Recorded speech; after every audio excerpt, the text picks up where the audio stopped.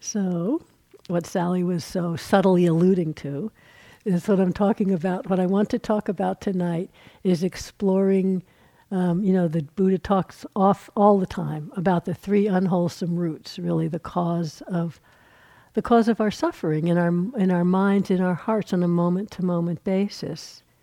And so tonight I want to just offer some thoughts about exploring one of them, dosa, which is what I was talking about, throwing the thing against the wall. That's the moment of dosa, right? So I really want to talk about it in terms of inviting us to explore how this root arises and functions in our moment-to-moment experience. So really it's I'm going to be talking mostly from a being in retreat point of view, because this gives us, as we know, the stillness and the opportunity to explore sometimes on a less complex level how this root, how everything functions in our mind. So this talk is by no means comprehensive because there's so much to say, but different aspects that I just wanted to share from a lifelong exploration of this particular root in this particular mind-body system. So, dosa, which is often shorthand translated as hatred, and we often talk about it as aversion, but it has a whole wide range of different moods or mental states, we could say, that partake of the particular function of dosa, which I'll talk about the function in a minute. I just wanted to read a list, I made this up, of some of them, just so you can start to feel the common flavor. Okay, so hatred, aversion, ill will, irritation, boredom, frustration, disappointment, impatience, denial, resistance, self-judgment, grief, despair, sorrow, depression, guilt, shame, anger, rage, aggression, regret, hostility, cruelty, fear, anxiety, terror.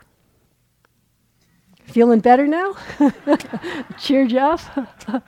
But you see, some are like really very intense emotional states that lead, when we're not aware of them, or they're stronger than our mindfulness, that can really lead into unwholesome speech and action that bring harm to ourselves and harm to another.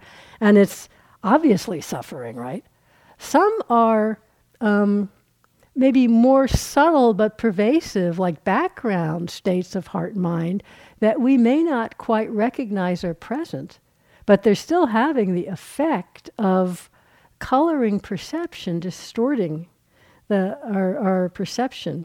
They're always, all the roots, all three roots, but say just stick with dosa.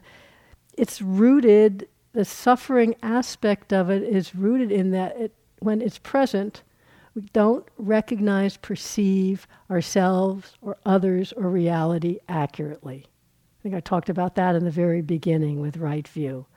Once the perception's inaccurate, and then it's fed by more dosa thoughts, and we get farther and further from what's really true, and our actions and speech can cause ourselves and others more harm, more suffering. So I want to talk about it tonight, not to say, oh, dosa, aversion, all these things are bad and we should get over it now, that we have to purify our mind and that means these are bad and stop it, because that's just meeting dosa with more dosa. It doesn't work. But it's really an invitation with wise attitude of interest, not taking it personally, but to really explore how these particular mental states act in the mind. How does it create more suffering in our own experience and for others? So it's a real invitation, which this interest is possible when in the moments that we recognize that this is a conditioned habit that's a human experience, not just me being a bad person or really reveling. The other side from being a bad person is really reveling in, the anger or the self-righteousness or, really, yes, this is the right thing. And so I'll talk a little bit about that too. but really seeing this is just part of the human condition. And in the most cases, dosa, aversion, anger is more obviously a suffering state to us than greed or delusion. We tend to notice it more quickly. It's more obviously suffering. And when we're acting from it, we tend to get more feedback from other people, that they don't like us so much, so that can feed it if the suffering's going in, if the dosa is going into self-judgment. So even though it's more obviously a suffering state maybe than greed or delusion until we explore them, that doesn't make it easier to understand. So just to have this interest to explore and not take it personal. That's so huge. I remember for myself quite some years ago, but I mean, having an aversive tendency doesn't mean you go around being angry all the time. It's like, as I mentioned I think in one of the Brahma Viharas, there can be a habit of mind that just tends to notice unpleasant first. It just kind of, that's the habit. And another habit might notice pleasant, and another habit doesn't really, notice much of anything. So that's, greed, hatred, delusion. So that's a habit. And I had been branded at an IMS when I was on staff as, you're clearly the aversive type. To which my first response was, I don't like that. I thought, And then we just go around joking about it. Carol's the aversive type, Joseph's the greed type, Cher's the deluded type, So noticing that. But anyway, because it's true, people tend to respond. No one goes around to Joseph going, oh, you're so greedy, But, I just have to look cross-eyed and people go, oh yeah, you're such an aversive type, So I didn't realize, actually, that there was a way when little aversion would come up in my mind that there was a kind of a subtle, not a denial, but a sense of not quite wanting to see it, taking it more personally than other experiences that come up. So I remember this one time I was with a particular teacher, actually wasn't even Buddhist, but everything's just arising in the space of awareness, to use the language we're using here. Whatever was coming, no problem. And then a real aversive thought came up. And I saw in that moment, it just came and went like everything else, because it was just another thought. And it was, wow, that's right. Aversion's just another arising mental state, just like anything else. And I had been really identifying with it, making it more of a thing, which actually prevents clear seeing. So that was a really freeing moment. I'm just offering that in terms of that's the space we can bring to explore this or anything else that's difficult in our experience. So first thing I want to say, talking about really on the moment-to-moment level that we can at times explore here. And it may seem very subtle and precise, but it's still the same way our heart-mind functions in more, wider, complex situations in our daily life. But what's going on in a moment of dosa? Okay, so the whole dependent origination, where there's contact feeling, unpleasant feeling arises. And as we've talked about, the habit of mind really is the dosa of unpleasantness. So the habit is to go into dosa if we don't see it clearly. Aversion or fear, just to say it that way, with all the ramifications. And how that functions is in a moment there's unpleasant, whatever the sense contact is, and the dosa is like it just pulls back. Just doesn't want to connect in a way. I mean, I'm personifying it, right? But it's like, this is unpleasant, just pulls back, like a knee-jerk reaction. So there's a disconnect in that moment. The attention, the awareness just isn't really just landing wholly in whatever the experience is. It could just be an unpleasant sound, it doesn't have to be. So it just pulls back. And in that response of pulling back, it's first, whatever is occurring that's unpleasant, is that pulling back of dosa is occurring in response to a sense contact that's happening right now.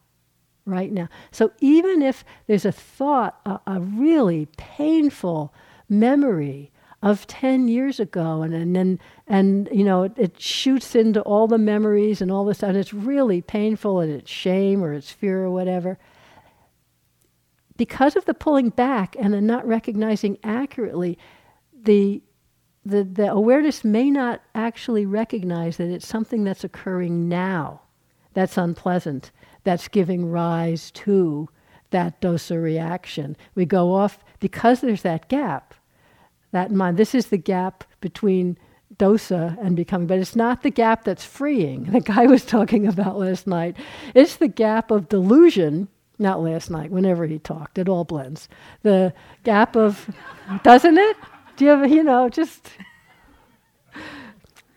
the gap of disconnect. And in that comes just flooding, because the mind's so fast. Thoughts and memories and emotions and reactions and a whole story so quick that we may not even be able to find our way back to what's the sense contact that triggered it, right? But even if, say, shame, just pick shame, that's a huge, difficult, really a difficult one to land in and feel, and all the stories. But the memory is a thought that's occurring now. The shame that's being felt is a physical, mental experience that's occurring now. The content may be about the past and about our whole life. Or it may be about the future. Fear projects into the future. It's going to feel like this forever. I'm going to keep acting like this forever. And you see how we're in the story in no time. And we may be aware that it's shame, that it's fear, but because the tendency is to jump away from the contact, it may be without steady satipanya, mindfulness, wisdom, we may not recognize that, this memory is a thought arising now. And mindfulness can just meet that thought arising now. This shame is a feeling arising now. Sometimes if mindfulness is balanced enough, we can meet that thought arising now. I don't know if this seems simplistic or unworkable, but to me this has been incredibly freeing and useful. Because when I get all involved in even my daily life in some really suffering dynamic, and I'm trying to figure it out and think it through, what's happening now? I just relax into the present moment, not looking for an intellectual answer. What's happening now? And I may just feel, in the pit of my stomach. Couldn't even name what it is. You don't need to. It's, difficult, unpleasant, whatever.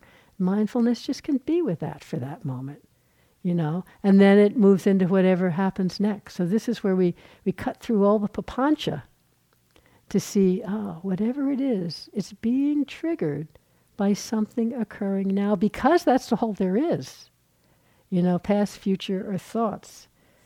But it really is amazing when we can watch how quickly everything can flow into that little quick gap of pulling away.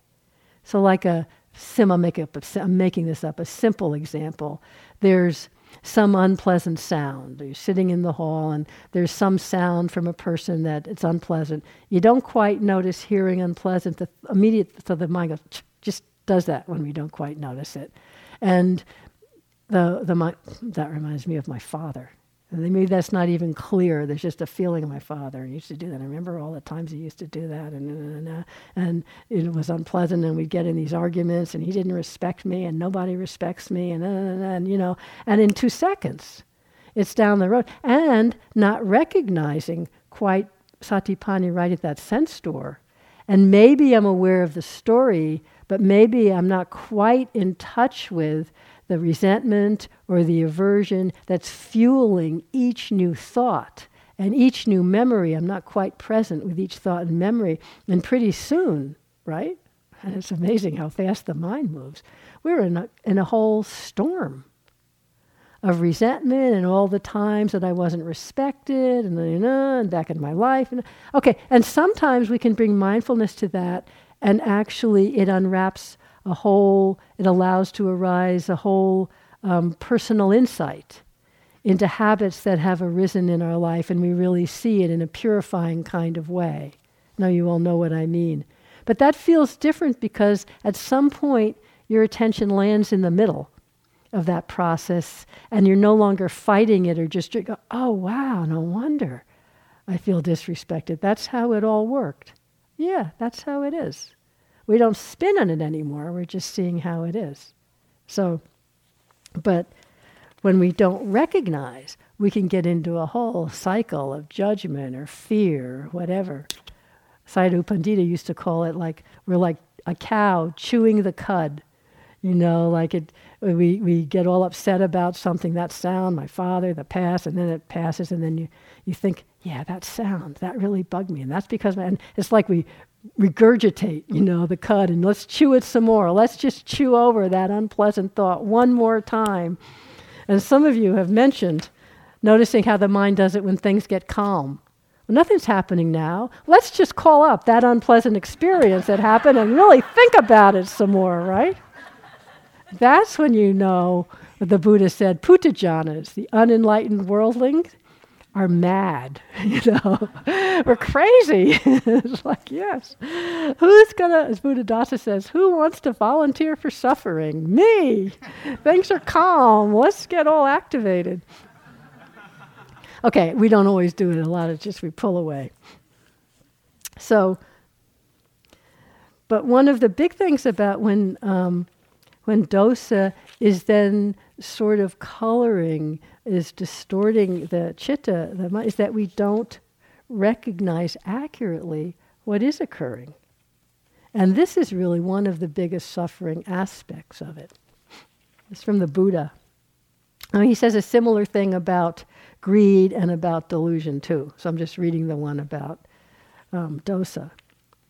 Again, Brahmin, when one dwells with a mind, which is chitta, mind, heart, obsessed and oppressed by ill will, by dosa, does not understand as it really is the escape from arisen ill will, arisen dosa.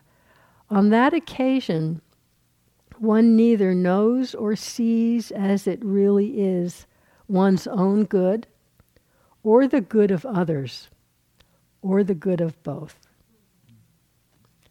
And this I have taken so much to heart, to really just notice, and whether there's greed or dosa or confusion, as soon as you can even notice it's tinging the perception. Maybe it's huge. You're in total rage. That's not rocket science. You can tell rage is going on, You may not be mindful, but you can tell rage is going on.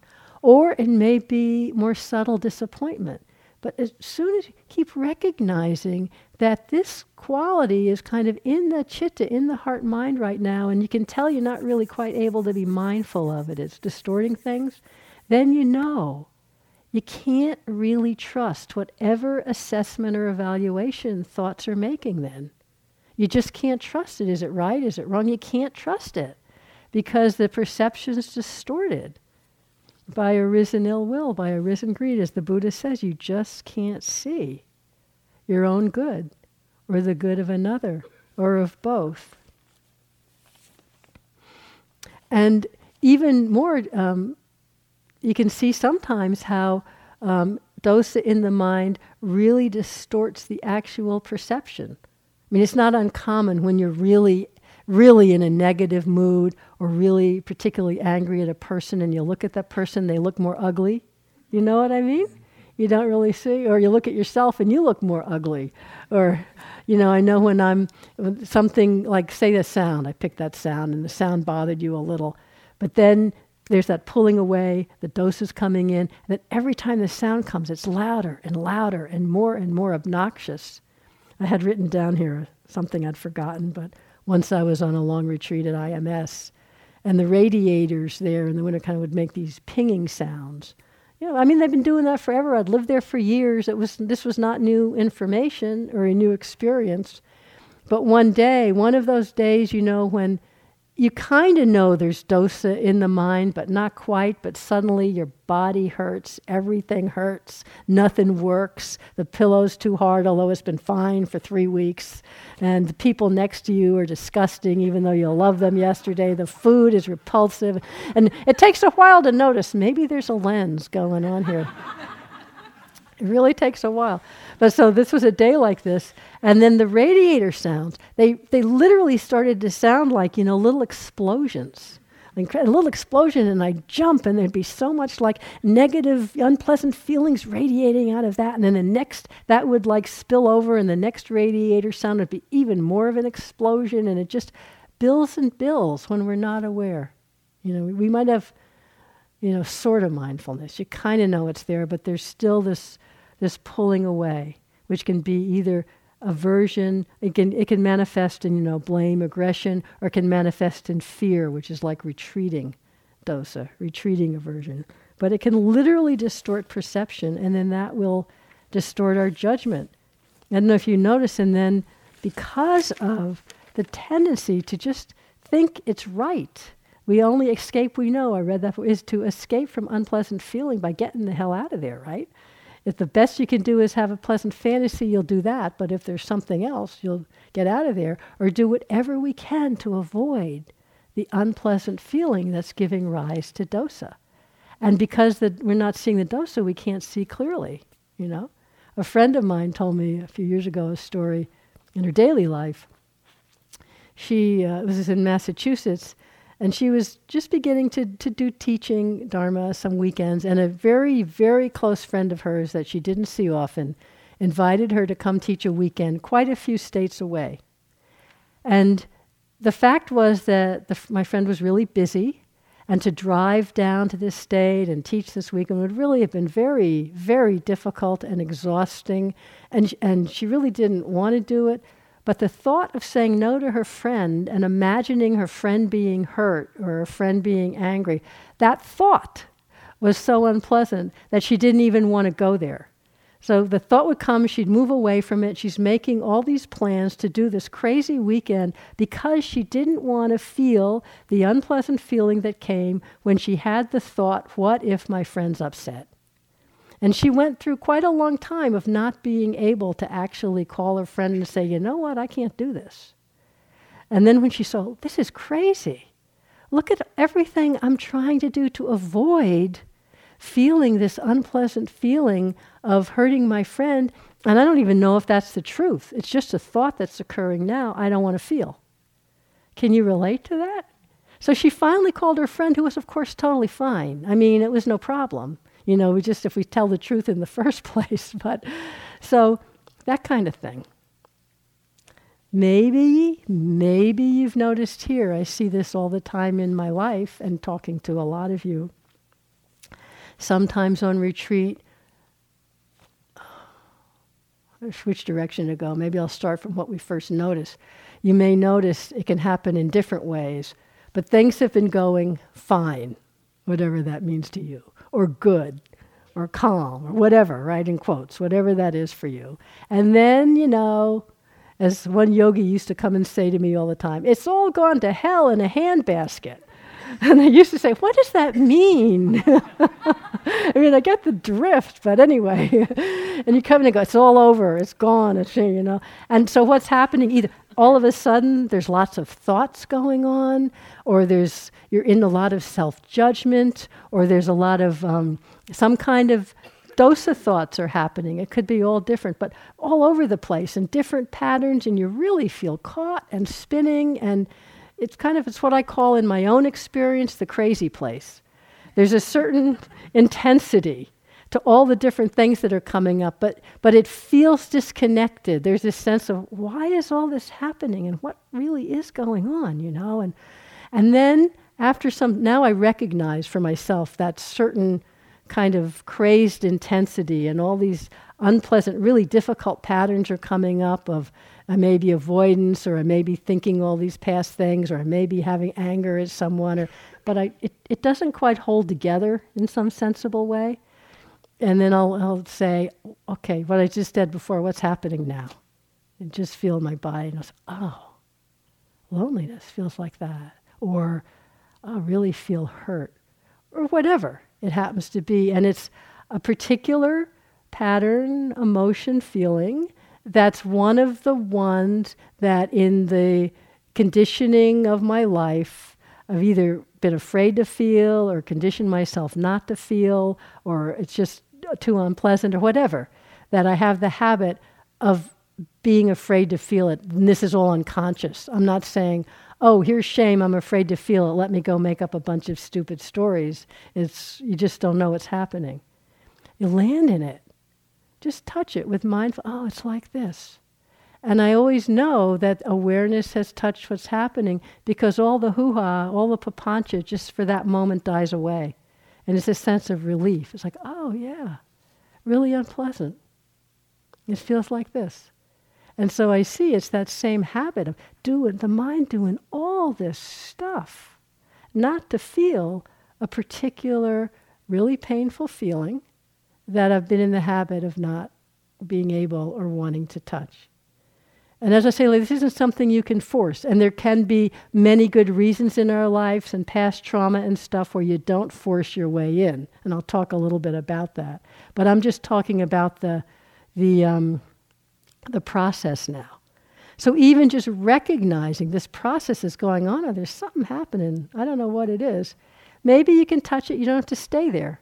But just to see, oh yeah, when dosa is in operation and we don't see it and we're pulled away from experience, it just keeps feeding on itself and complicating and complexifying. And we're the one who's suffering.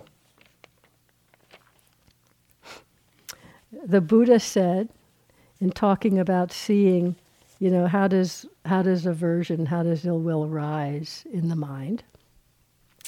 He says, and this is in terms of the hindrances, but it arises, the immediate cause is unwise attention to what they call the translations, unwise attention to the unpleasant aspect or the repugnant aspect of an unpleasant situation. So the example that Thich Nhat Hanh always gives, which I find easy to relate to. So if you have one tooth that has a little chip in it, it doesn't actually hurt. All the rest of your teeth are fine, but you have one tooth with a little chip. Do you notice how often your tongue goes to that little chip?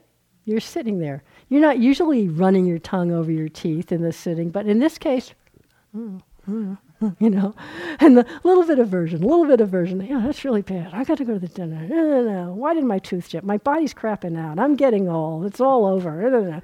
Just unwise attention to the repugnance of an unpleasant thing. So simple. And it can go so far, so fast.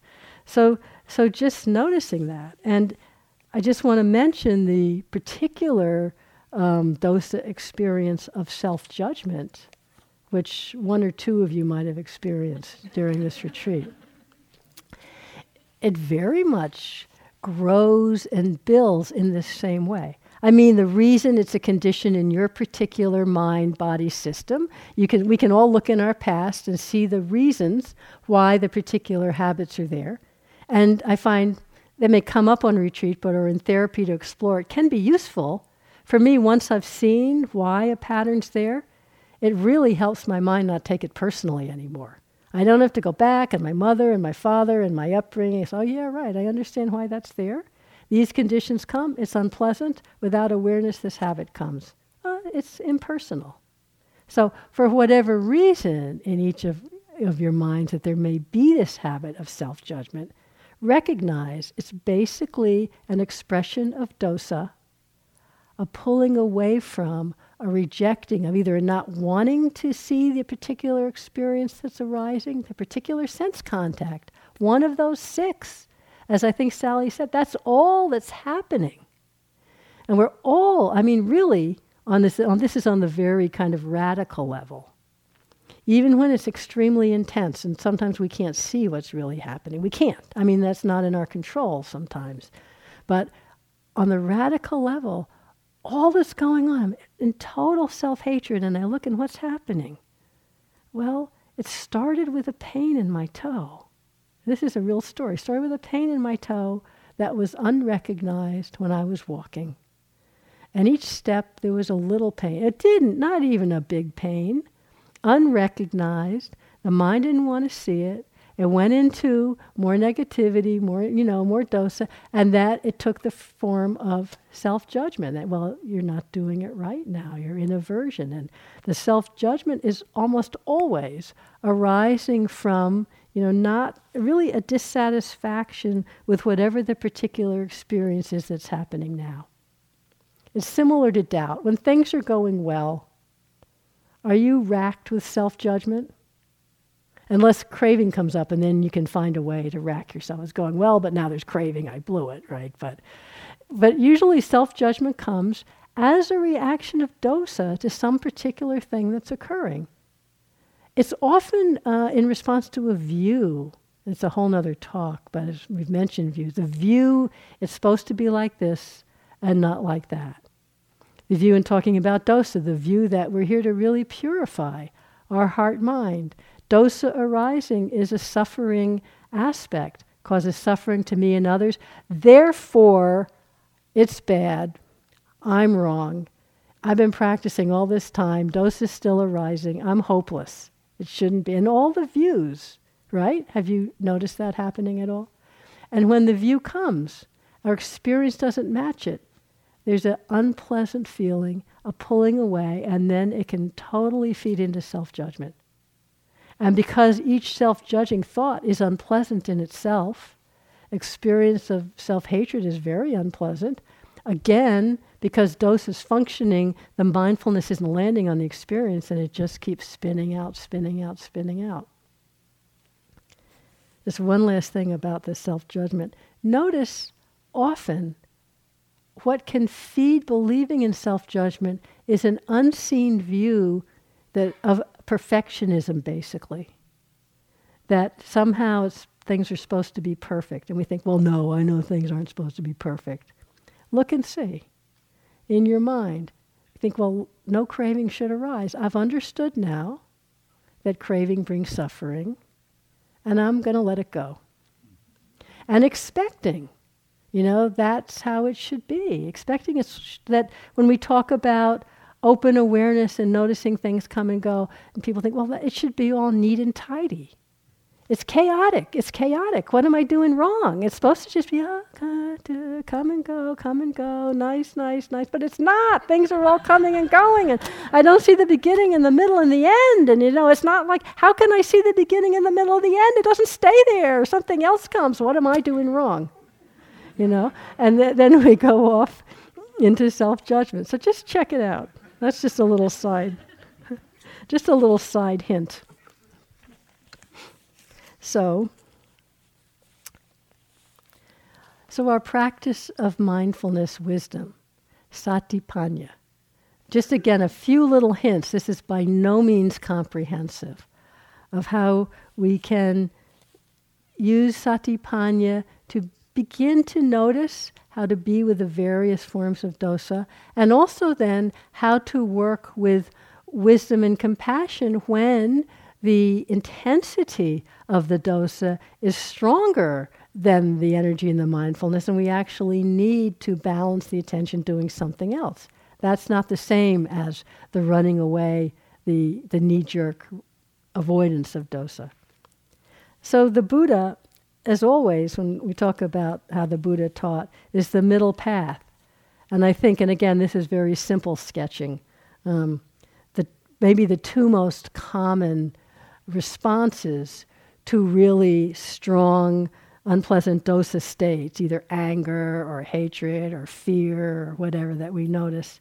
One is it comes up and there's like the self-judging, it's obvious suffering, we don't like it, others don't like it, it shouldn't be here. And so the tendency to, again, is to disconnect, but to avoid it, to repress it, not to even quite let it up into consciousness. And sometimes we sort of, how denial works, you kind of know you're doing it, but then you don't. But sometimes we really don't even know. It's way below the level of consciousness.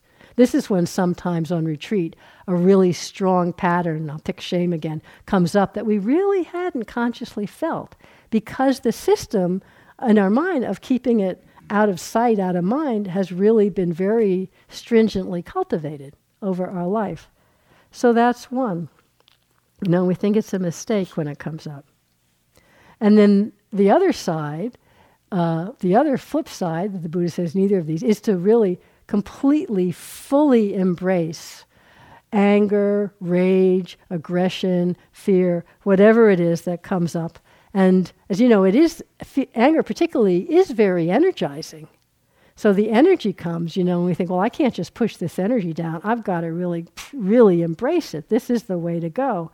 And especially sometimes if we're just discovering that we've been repressing it our whole life. And we really don't know any other way than really letting it up, So I'm not saying we don't let it up, but I'm saying it's the total embracing of it that's a little different. This is what the Dalai Lama says. He's talking about compassion, of course. He says, when someone asks him, why is there a lack of compassion in human society? And he says, perhaps we just pay less attention to compassion and caring. We reinforce it less. Whereas in some sense, we fully embrace hostility and anger as an emotional state, fueling or reinforcing it.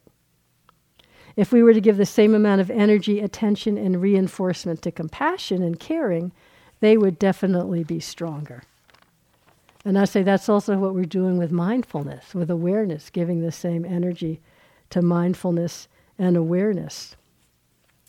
So, not fully embracing and identifying and going with it and acting from dosa, and not pressing it down.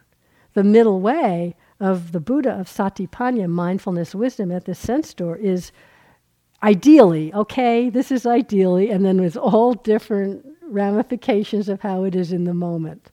So please, if the ideal isn't working for you in a moment, hear the other things I say too. So ideally, it's like the awareness wisdom can just fully meet that. So say it's anger. Let's pick that. Anger arising in a moment can be a really strong energy. Mindfulness can meet that energy. It's not trying to deny it or push it away. It can really let the energy roar. But with mindfulness, we see it. This is a mental state. This is physical energy. We can see what it is. And it's not necessary to act on it. It's not necessary to be afraid of it. It can come. It can go. We're not denying the energy, but we're not getting into the content so much. Do you see what I mean? It's really, simple awareness is really powerful that way.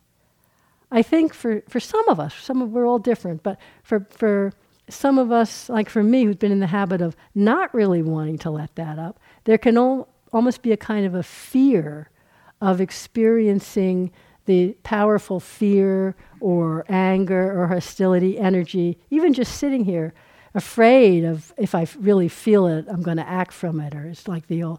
So really learning that with mindfulness, we can trust it.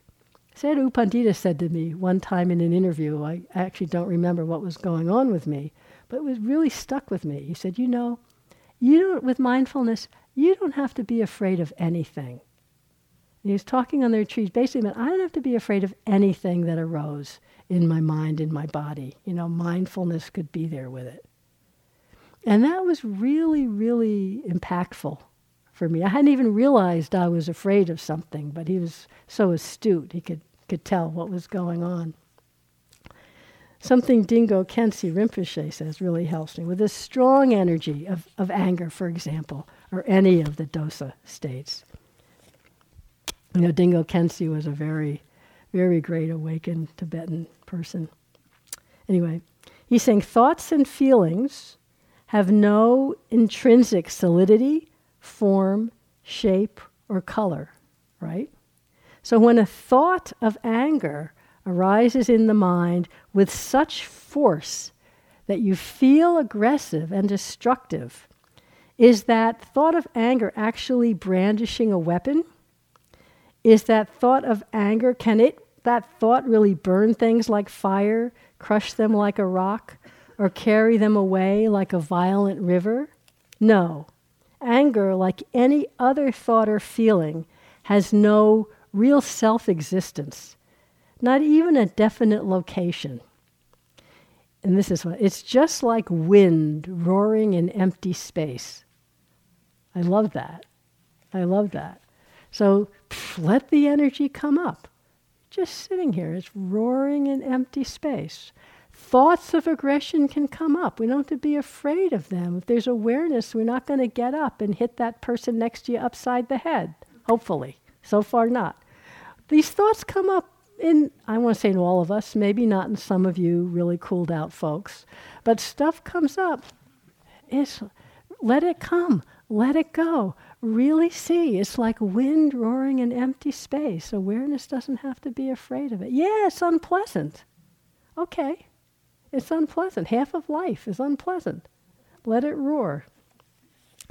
Last line. Instead of allowing wild thoughts to enslave you, you can realize their essential emptiness. So this is really one way the Buddha was talking. Satipanya, just at the sense door as best we can. Either just that simple sense of the sound that's triggering it, or the wind roaring in empty space, when that's possible. Sharon has a line I really like that says, the opening to truth is what frees our heart from fear and selfishness. And Dogen Zenji said, if you cannot find truth right where you are, where else do you expect to find it? So when anger's arising, and we can really let it roar like empty space, bring awareness, mindfulness to it, that's the truth of this moment. And the opening to that truth is what frees our heart from fear and selfishness, not the avoiding it or trying to pretend it's not happening. And knowing we're not going to be perfect. Of course it's not always going to be like that. But that as a possibility. So this is like little nuts and bolts, a few little hints on working with different ways of aversion or dosa coming up in our mindfulness practice. So the first one is that, just bringing your attention. None of these are always possible, just different ways. When there's something going on that keeps eliciting, really anger, aggression, aversion, fear, whatever, it keeps happening, and we're maybe even mindful of the state, but not quite able to notice the sense contact, but maybe you can bring your attention there. That really helps. Example, there's always a practicing in Asia example, but one time I was sitting in a retreat center in Burma, and for whatever reason, well, this is normal, they were doing construction. It's extremely rare to sit at a retreat center in Burma that they're not doing construction. But they're doing construction, and just across the little road outside my kuti, not even as far as the wall back there, they started with electric sanders, 2 different ones on 2 different frequencies, from 7 a.m. to 5. It was like all day, and then it stopped, and it would start, and it stopped. So you can imagine, right, all the different things you go through.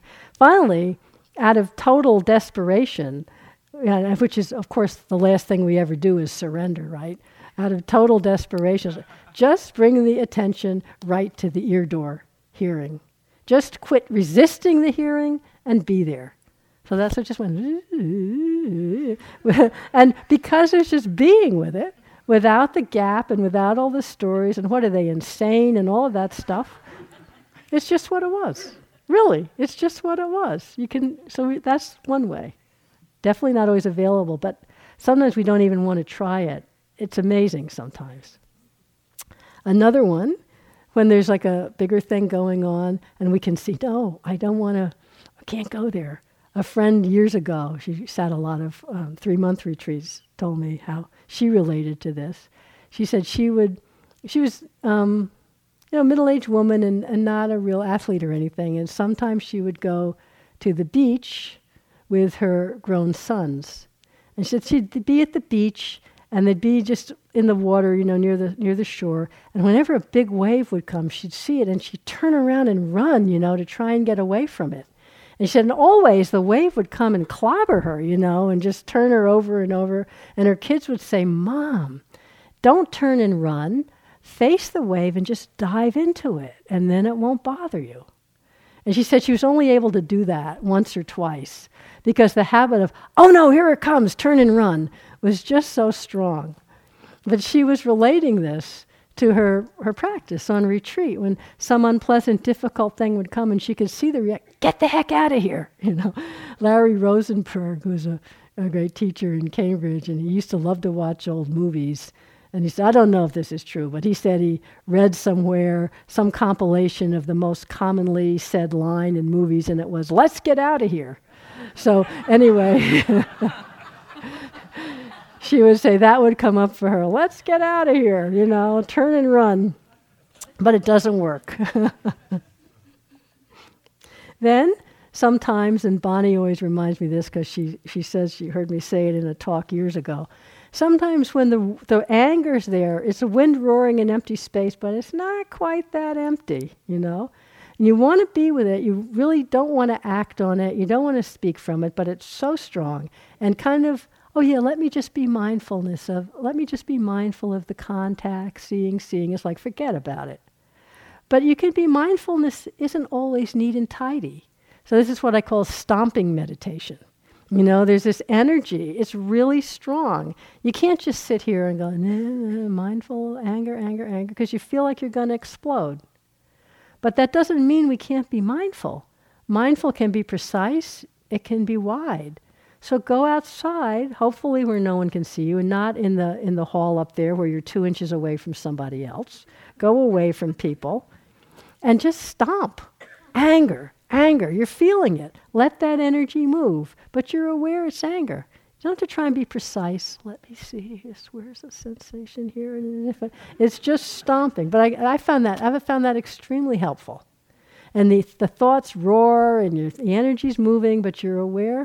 You're aware. That counts. It's awareness, It'll cool out eventually. And then the other one, just last to say, is what I was saying first. Sometimes you can tell something's going on, but you can't tell what. So remember to tune into the subtle background state. And really, like as Tejaniya is always talking about, really noticing the attitude in the mind. Take care of the awareness first. So notice when you start to see there's like a lens of ill will over everything, just tune in and see. You might just feel tightness in the heart and the mind. You might notice there's aversion. And that's the place to bring the attention. Not try to fix it, not try to deal with each specific object that's occurring. It doesn't even matter. But take care of the awareness, as he says. Just notice that that's what's going on. Sometimes you might see something really so simple that's giving rise to that. A friend told me again from a 3-month retreat years ago, he noticed it took him most of the day to notice that he'd had a real ill will aversion lens on his perception about everybody and everything, that space. And finally, he noticed it finally. So that was good. That's an awareness. And then he was kind of, well, what's happening now? So he just tuned in and he saw, and he was laughing as he told me. He noticed that a sweatshirt he'd been wearing all day was too tight. That's it. That was it. So when he'd move his arms, it was a little unpleasant when he moved his arms. And he didn't notice. And it led into a whole day of ill will. It's like, mindfulness is our friend. We don't need to be afraid to check this stuff out. Not recognizing. To me, this is the most profound suffering of dosa, of all the 3 roots, is that when we don't recognize it, it blocks the radiance of a pure mind, a pure heart, of simple awareness, which once we make friends with, make friends, but we can just be with. Okay, he could be with that dosa covering his leg. He could say, okay, my sweatshirt's too tight. This unpleasant feeling's like this. That radiance, just the sense of peace and ease is available again. And this pulling back, all this confusion that comes in through the knee-jerk response of dosa blocks the recognition of that. To me, that's the deepest suffering. Bankai, Japanese Zen master, said, when you do not set yourself in contention, in conflict with things, then your primary nature reveals itself in its true form. And that's really like the heart of the suffering of dosa and the freedom when we're not fighting with it.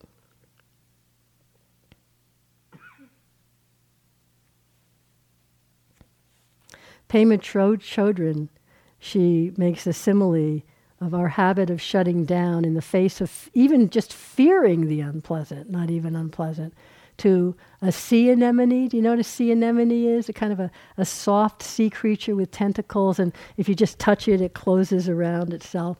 So she likens our habit of closing off to avoid unpleasant as like that is really a movement to protect, in a way, our tender heart. But the effect is to shut ourselves off from ourselves and from everyone else. That's kind of the drawback of the way things are. We can't shut down selectively. We don't get to just get rid of the unpleasant aversion and hang on to the pleasant. We can't shut down selectively. So I've noticed in myself, often in retreat, but even more in my life, that the times I feel the most alienated or disconnected or just out of sync, and my mind can be telling myself any story about why, but I've noticed again and again that when that's true, when I finally stop and look, I find that it's because I'm somehow trying to avoid or deny or repress some unpleasant or difficult experience. Just trying don't want to be there for it. It could be so-called internal or so-called external, right? It could be some unpleasant thing that's going on with me in relationship to a friend, or it could be, I've seen times when something really difficult or painful or sorrowful is going on with a family member or a dear friend, and it's really painful. And it's like, okay, I want to know, but you don't really want to completely let it in and feel it. And as soon as I recognize, oh, yeah, right, that's really sorrowful. She's really suffering right now, and there's nothing I can actually do about it. Feels like this. Then the whole sense of opening into feeling alive again, feeling connected again, feeling open to the sorrow, but also open to the beauty, open to love, open to connectedness to how it is, it all comes together in that way. I think this is, to me, the jewel in the heart of our practice, but the jewel in the heart of mindfulness, wisdom, being willing and able to be with all the aspects of dosa, which are suffering in themselves, and the unpleasant that gives rise to it. The jewel is that by landing in this, even just for a moment with mindfulness, wisdom, that's the arising of compassion. That's how compassion comes. As the Dalai Lama has said over and over, compassion develops through deep insight into what suffering is, and this insight comes from being with our own experience. What else? Being with our own experience, and it naturally widens and strengthens into a sense of empathy with all beings. So when something really difficult is happening, and all the forms of dosa are present, the dosa itself could be the difficulty or the instigating sense contact. That's arising due to past karmic conditions, right? That it's happening in this moment is out of your control. You can't change this moment. It's already gone. How the mind awareness is meeting this moment of our experience, that's what can be affecting the shift of habit. So meeting aversion, fear, resentment, or whatever, the attitude of how we meet this arising moment, that is the path of purification, of change, of opening the tender heart. This is really how compassion is being cultivated on a moment-to-moment basis here, not just in the Brahma Vihara, but every time there's something painful or difficult or, I don't want to open this, okay, it's like this. Just for a second. That moment of tender awareness without dosa, without greed, without just like this now. That is the cultivation of compassion and wisdom. That is the shifting, the purification of habit. It's just a mind moment, but it's all mind moments. And this is not something to overlook. It's really being present with it. So, of course, I don't have time for all these ways. I need to just mention, though, Shabkar, the great Tibetan yogi, said, meditating without compassion is simply to inflict hardship on yourself. Okay? So sometimes just the meeting is compassion, but there's times I referred to earlier that it's the intensity of the difficulty that's coming up, the painful emotion, is just so intense, it either comes up so strong and fast, or it's such a deep, traumatic habit pattern, and in the moment, the mindfulness awareness can touch it, but bounces off, and it's just too strong to touch it, Compassion is recognizing this is how it is right now. It's not good or bad. It's not don't go to the judging I'm not perfect place. Recognize this is how it is right now. And then, as Sayadaw Tejaniya says, when we realize, okay, the ill will, the fear, the terror, the rage is stronger than the mindfulness right now, is stronger than the awareness. And the more we're trying to be mindful, the more, the dose is being fed. You can see it's spinning out of control. Well, that's just wisdom to recognize this is what's happening right now. So Tejaniya says it's not necessarily skillful mindfulness to drown in the difficult situation. So check what's going on in the mind. If it's a mental state or it's a physical pain, don't keep paying attention to that. We need to refresh the awareness, to move the attention away from the triggering physical or mental, emotional pain, and refresh the awareness. It may be that we bring the awareness, we don't abandon awareness, that doesn't have to be our first line, but bring the awareness to something neutral or to something beautiful. Thich Nhat Hanh used to talk about cultivating seeds of joy in the midst of the Vietnam War, when he was working with social workers and they were in really difficult situations. He'd say, just go out in the fields and smell the herbs at night. You may think, in the midst of horror, smelling the herbs at night, what's that going to do? It refreshes the awareness. It brings a balance back to the heart and mind. It moves the attention away from getting lost in dosa. And it can just bring, just for a moment, balance. This is really important. This is an act of compassion. Very important, Thich Nhat Hanh says, to adjust your attitude first. Take care of your awareness, the way the mind awareness is looking at the situation, before you do anything about adjusting the environment. What I said before, we can't recognize accurately with ill will, with dosa. But so there's many ways to shift the attention to refresh the awareness, something neutral, something pleasant, go with seeing, go with hearing, the Brahma Viharas, or contemplating, something the Buddha offers, contemplate your own wholesome moral conduct. Contemplate, bring into heart and mind all your acts of generosity, of thought, speech, and action. This isn't an ego thing. It actually brightens the heart, the mind. Contemplate whatever brings you faith, whatever your aspiration is. The Buddha often used this. He'd look over a group of people and see someone who he thought could hear the Dharma, but their mind wasn't ready. So he'd talk about sila, he'd talk about dana, he'd talk about faith, until the mind and heart was brightened, the awareness was balanced, and then they could hear the Dhamma. We can do that ourselves. Find ways to refresh the awareness. It's not like we got to get to the bottom and get rid of all the dosa and all the unpleasant now. Forget about it.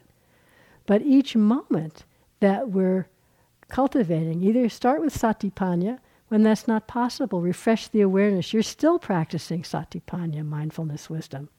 You're cultivating the wholesome, the balance that can then again meet the difficult situation.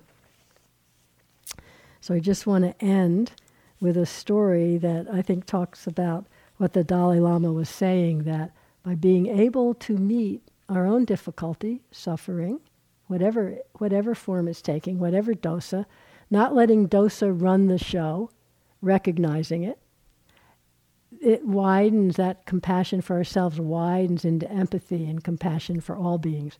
and really for me, so-called internal, external, you know. Why is someone else's pain hard for us? Because we don't want to feel it here. So I heard this story on the radio last fall. I think I told it in the 3 months. It was about, the whole migrant crisis in Europe, which I'm sure you're aware of, and so many people in so many wretched and horrible situations. So this was, reporter was talking about interviewing people in, I don't know if you remember, in Calais, in France, on the coast of France. There's a huge refugee internment camp that they call the jungle. And at this point, a lot of refugees were caught there basically trying to get to the UK, and weren't able to make it. And they were, kept there and in really horrible conditions, of course, and not wanting to be there. And at this time, they were trying to close the camp, so it was in the news a lot. And anyway, this reporter had gone there and reporting about the conditions and how hard it was. And then he went into Calais and was just talking, just the kind of normal, average French people. And so this reporter was talking to one particular woman, just a middle-aged French woman, and she was just saying how, this camp is so horrible and the people in it, they shouldn't be here, they should go back where they came, and they're really bad, and it's bringing trouble to Calais, all the, the usual kind of stuff you can read.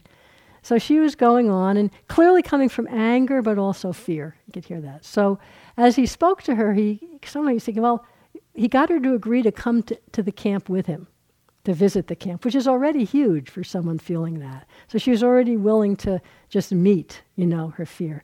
So she went to the camp with him, and they just went in, and as she's looking around and seeing how people were living out in the elements and in crummy tents and packed in and not anything to do, she's just going, wow, these conditions are horrible. Nobody should have to live like this. Just seeing it. But that meant she was willing to touch that pain in herself. And then he just meant she was talking to one young man who was just describing, how hard it was being there without his family, and all he wanted to do was work, but there was no work, there was nothing to do. And if they went outside the camp, he felt really kind of preyed upon by various truck drivers and the police, and he just felt completely, vulnerable and attacked and stuff. And she got so moved. She saw, this is a really, lovely young man, an educated young man. He just wants to work. He just wants to live in safety. So then she ended up by going to the office of the camp and saying, what can I do to volunteer here to help people?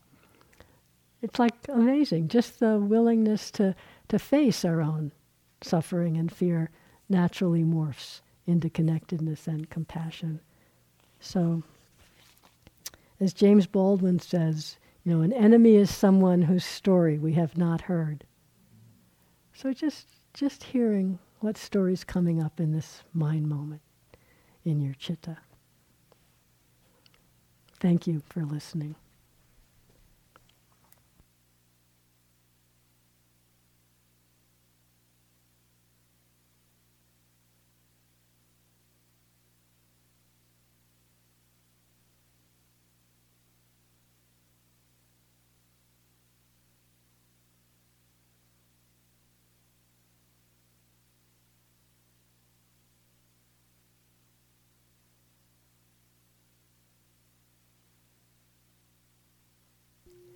So we started a little late, so if the bell ringer would ring the bell at 9 o'clock, and then we can come back at 9:05 and have our sitting together. Thank you.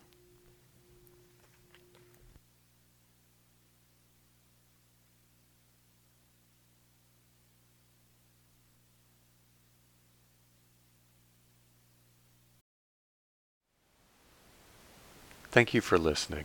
To learn how you can support the teachers and Dharma Seed, please visit dharmaseed.org/donate.